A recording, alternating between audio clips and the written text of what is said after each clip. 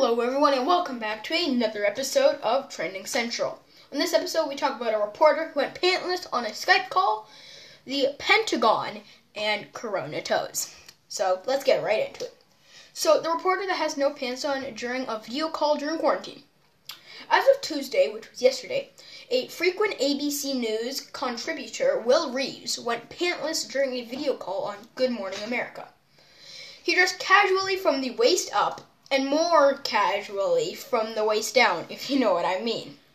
Reeves then replied on Twitter with, "They were shorts, I promise." I do not believe him with how short the shorts were. So onto the Pentagon releasing UFO photos. Yes, you heard me correctly.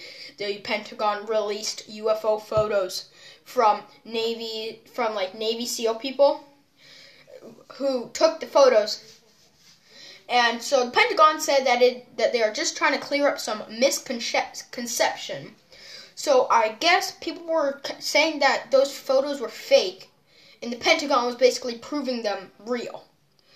And me, myself, I am a firm believer in paranormal stuff and aliens and everything that has to do with that.